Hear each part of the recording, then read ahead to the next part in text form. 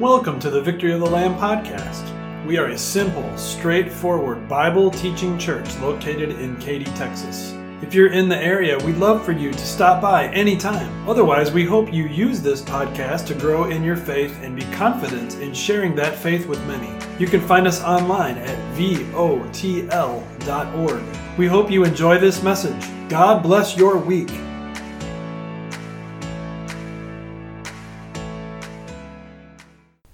Dear Christian, grace, mercy, and God's never-ending peace be yours in abundance today as you consider the treasure of deep repentance.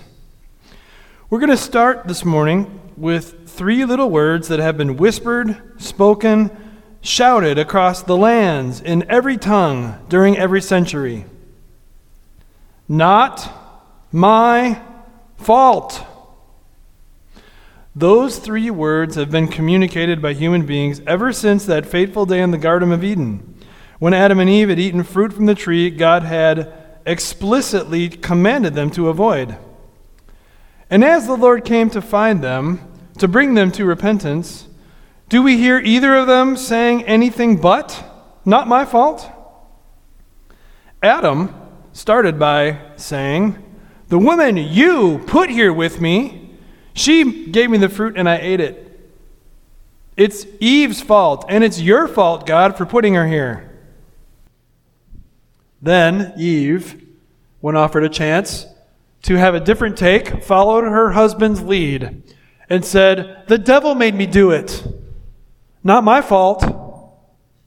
And ever since then, every century, every country, every tongue, every soul, "Not my fault," has been resonating loud and clear with devastating results.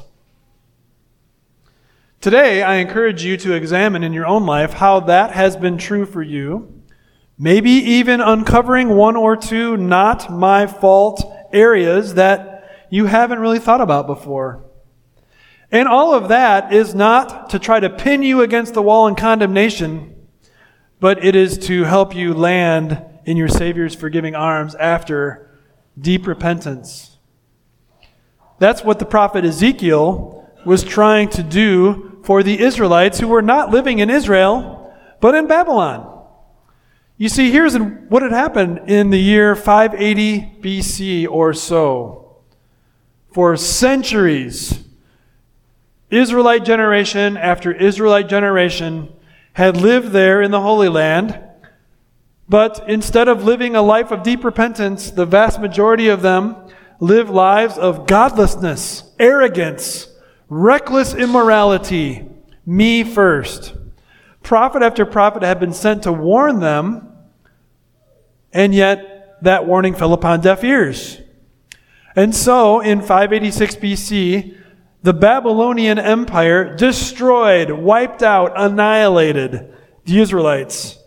And those who did not perish were exiled 1,000 miles away to Babylon. Our Lord is so resilient and gracious, He didn't just say, "Figure it out, guys," but instead He sent the prophet Ezekiel also from Israel to Babylon to minister to them and bring them God's word.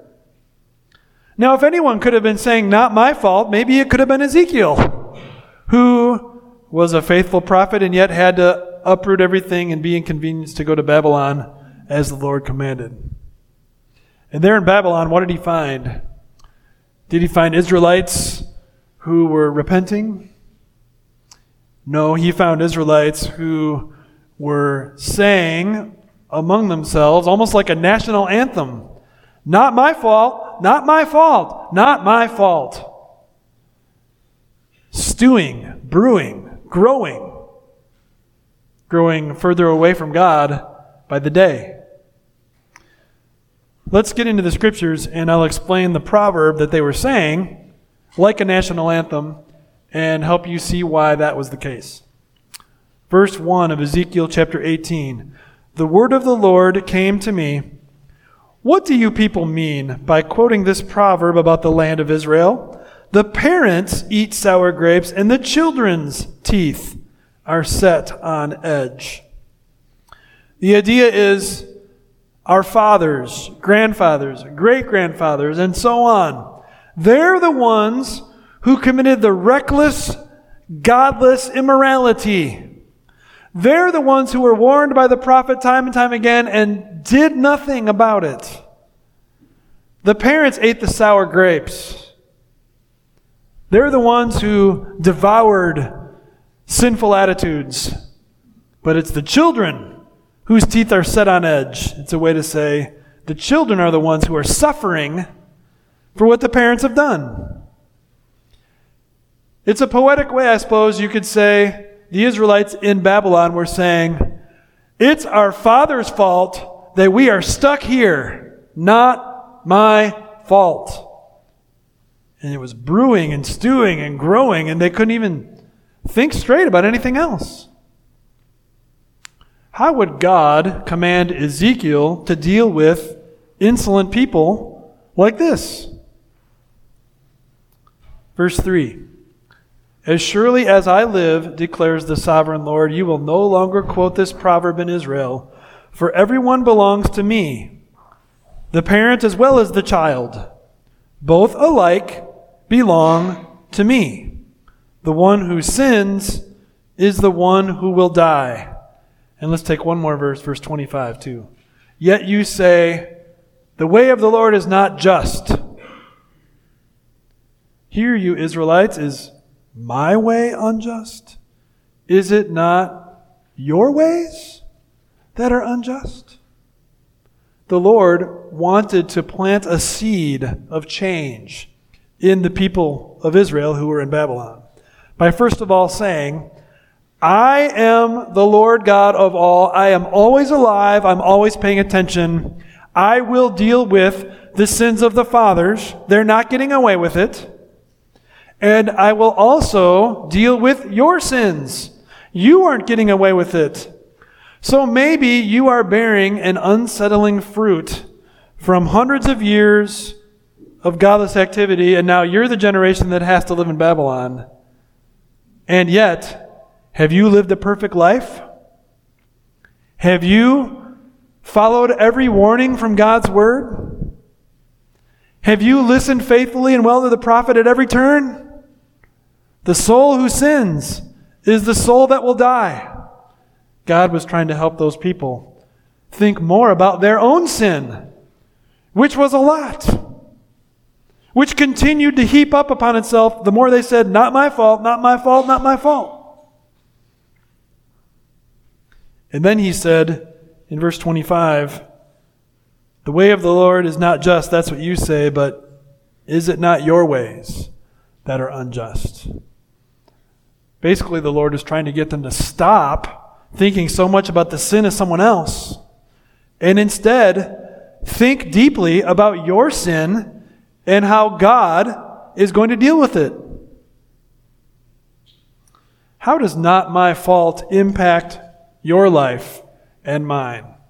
Too many ways to count, really. The not my fault attitude thrives when there is a casual approach to sin. Laugh it off, not a big deal. Everyone else is doing it. You only live once. Those are just a few to get started. And that leads into a not my fault type of attitude when we are caught in a sin that is a big deal. The not my fault attitude really grows when we are experts in someone else's sin instead of dealing with our own, starting with an apology. The political scene is full of people who are experts in the other side's sin.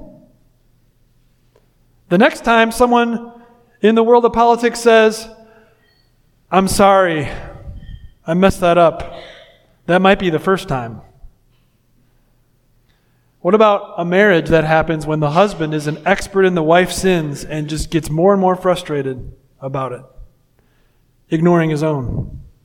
And the wife is an expert in her husband's sins, and she is more and more frustrated about them ignoring her own. Siblings, same thing. Co-workers, same thing. The list goes on and on and on, how our relationships are poisoned when not my fault becomes the centerpiece. Gossip is another ugly fruit. The national anthem of your heart and those around you might become, not my fault, but it sure is hers or theirs. What would God do with people like us? People who are so quick to cast blame. People who are so slow to apologize, as God would say needs to happen through His holy word, His holy law. The soul who sins is the soul that will die. It doesn't taste good to drink that, and yet we must drink it because it's God's truth. The helpful point is when we do drink that, and we are acknowledging deeply within our heart not the sins of someone else,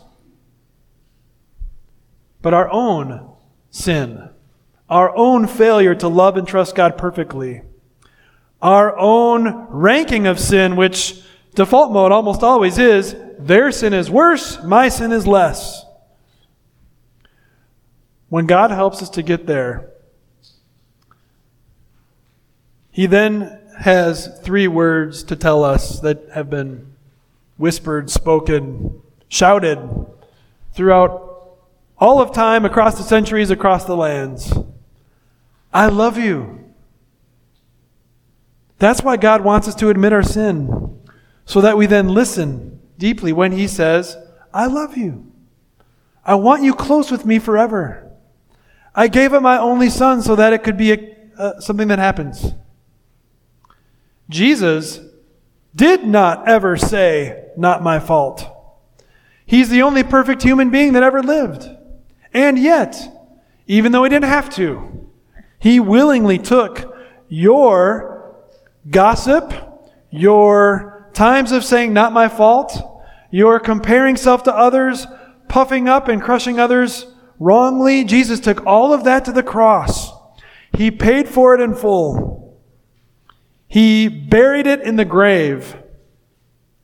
He rose on Easter morning, fresh and clean and new, without our sin clinging to Him any longer.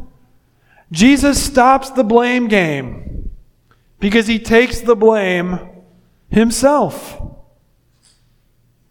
That's why the Lord says what He says about our sin, encouraging us, commanding us to own it and not deflect or blame or be irresponsible. Own it and drop it at the cross so that we can live. Listen for that theme coming through as I read the rest of the sermon verses for today, starting with verse 26. If a righteous person turns from their righteousness and commits sin, they will die for it. Because of the sin they have committed, they will die. But if a wicked person turns away from the wickedness they have committed and does what is just and right, they will save their life. Because they consider all the offenses they have committed and turn away from them, that person will surely live. They will not die. Yet the Israelites say, the way of the Lord is not just. Are my ways unjust, people of Israel? Is it not your ways that are unjust? Therefore, you Israelites, I will judge each of you according to your own ways, declares the Lord, the sovereign Lord. Repent, turn away from all your offenses, then sin will not be your downfall. Rid yourselves of all the offenses you have committed and get a new heart and a new spirit. Why will you die, people of Israel? For I take no pleasure in the death of anyone, declares the sovereign Lord. Repent and live. The Lord says, 28, consider all of your offenses. Be an expert in that, not in someone else's. Because the soul that sins is the soul that will die. Parents cannot believe for their kids. Kids cannot believe for their parents. Parents cannot be condemned for their kids' unbelief, and kids cannot be condemned for their parents' unbelief.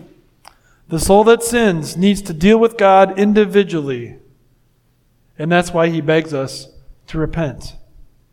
Consider it all, drop it at the cross, move forward with a new heart, a new spirit, an attitude that trusts instead of blames, an attitude that owns sin instead of acting like it never happened, an attitude that doesn't rank one sinner to the next, because we're all the same before God.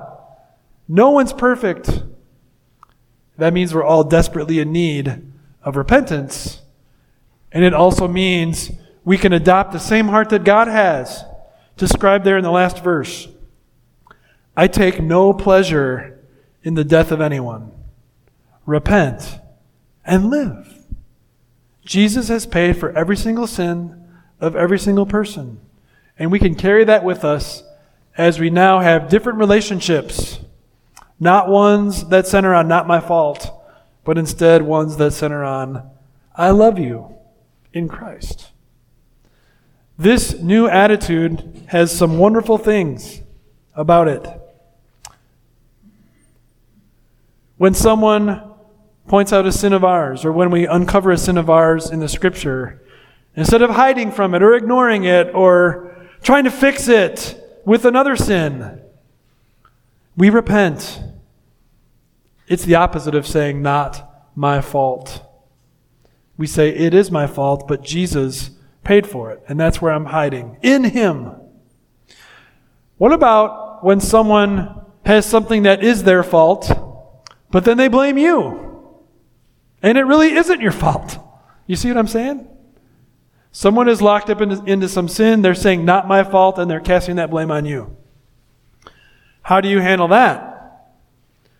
The God-pleasing way would be to not take it personally, to not fight fire with fire, but to see them as a soul for whom Jesus died, to see them as God saw Adam and Eve, as God saw these people of Israel who were in Babylon, as God saw me and you. Someone who needs to repent, a soul that needs help. And you can have that deep compassion that hones through the blame that isn't true, the lies, the deflections, and you can help them get to know Jesus better and help them in a way that maybe no one else is helping them.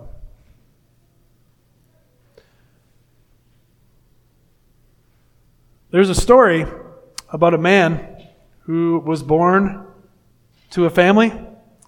His father was an alcoholic, and so was his grandfather, and so was his great-grandfather. Alcoholism had run in the family for a long time. And when this man's grandfather was dealing with his great-grandfather, who was an alcoholic with bitterness and frustration all around, the relationship was broken, and great-grandpa died, and grandpa didn't go to the funeral. But grandpa had his own alcoholism problems, had a broken relationship with his son, and so grandpa died, and dad did not go to the funeral. But dad had his son. His son was an agnostic.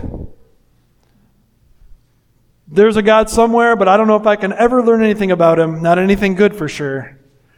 And he was drifting through life with a long family history of trouble and not my fault, while lots of fault should have been pinned on them. But then this young man learned about Jesus. And he not only was not an alcoholic in the family pattern, he also began to reach out to his dad. Before he died, he attended his father's funeral, the first time in 3 generations that happened. And he began to set his heart on things above instead of things below. I'm trying to help you think about how powerful it can be when you stop the not my fault song and instead, in its place, have the Jesus loves me song surrounding you. The present is more important than the past. The Lord desires deep repentance. Dear Christian, repent and live and help others to do the same. Amen. We know your time is precious. Thank you so much for investing some of your time with us today. If you're enjoying this podcast, would you be so kind as to click to follow our show and give us a 5-star rating? That's a quick and easy way to help us get the message of truth out to more people. Thank you so much. God bless your day in Christ.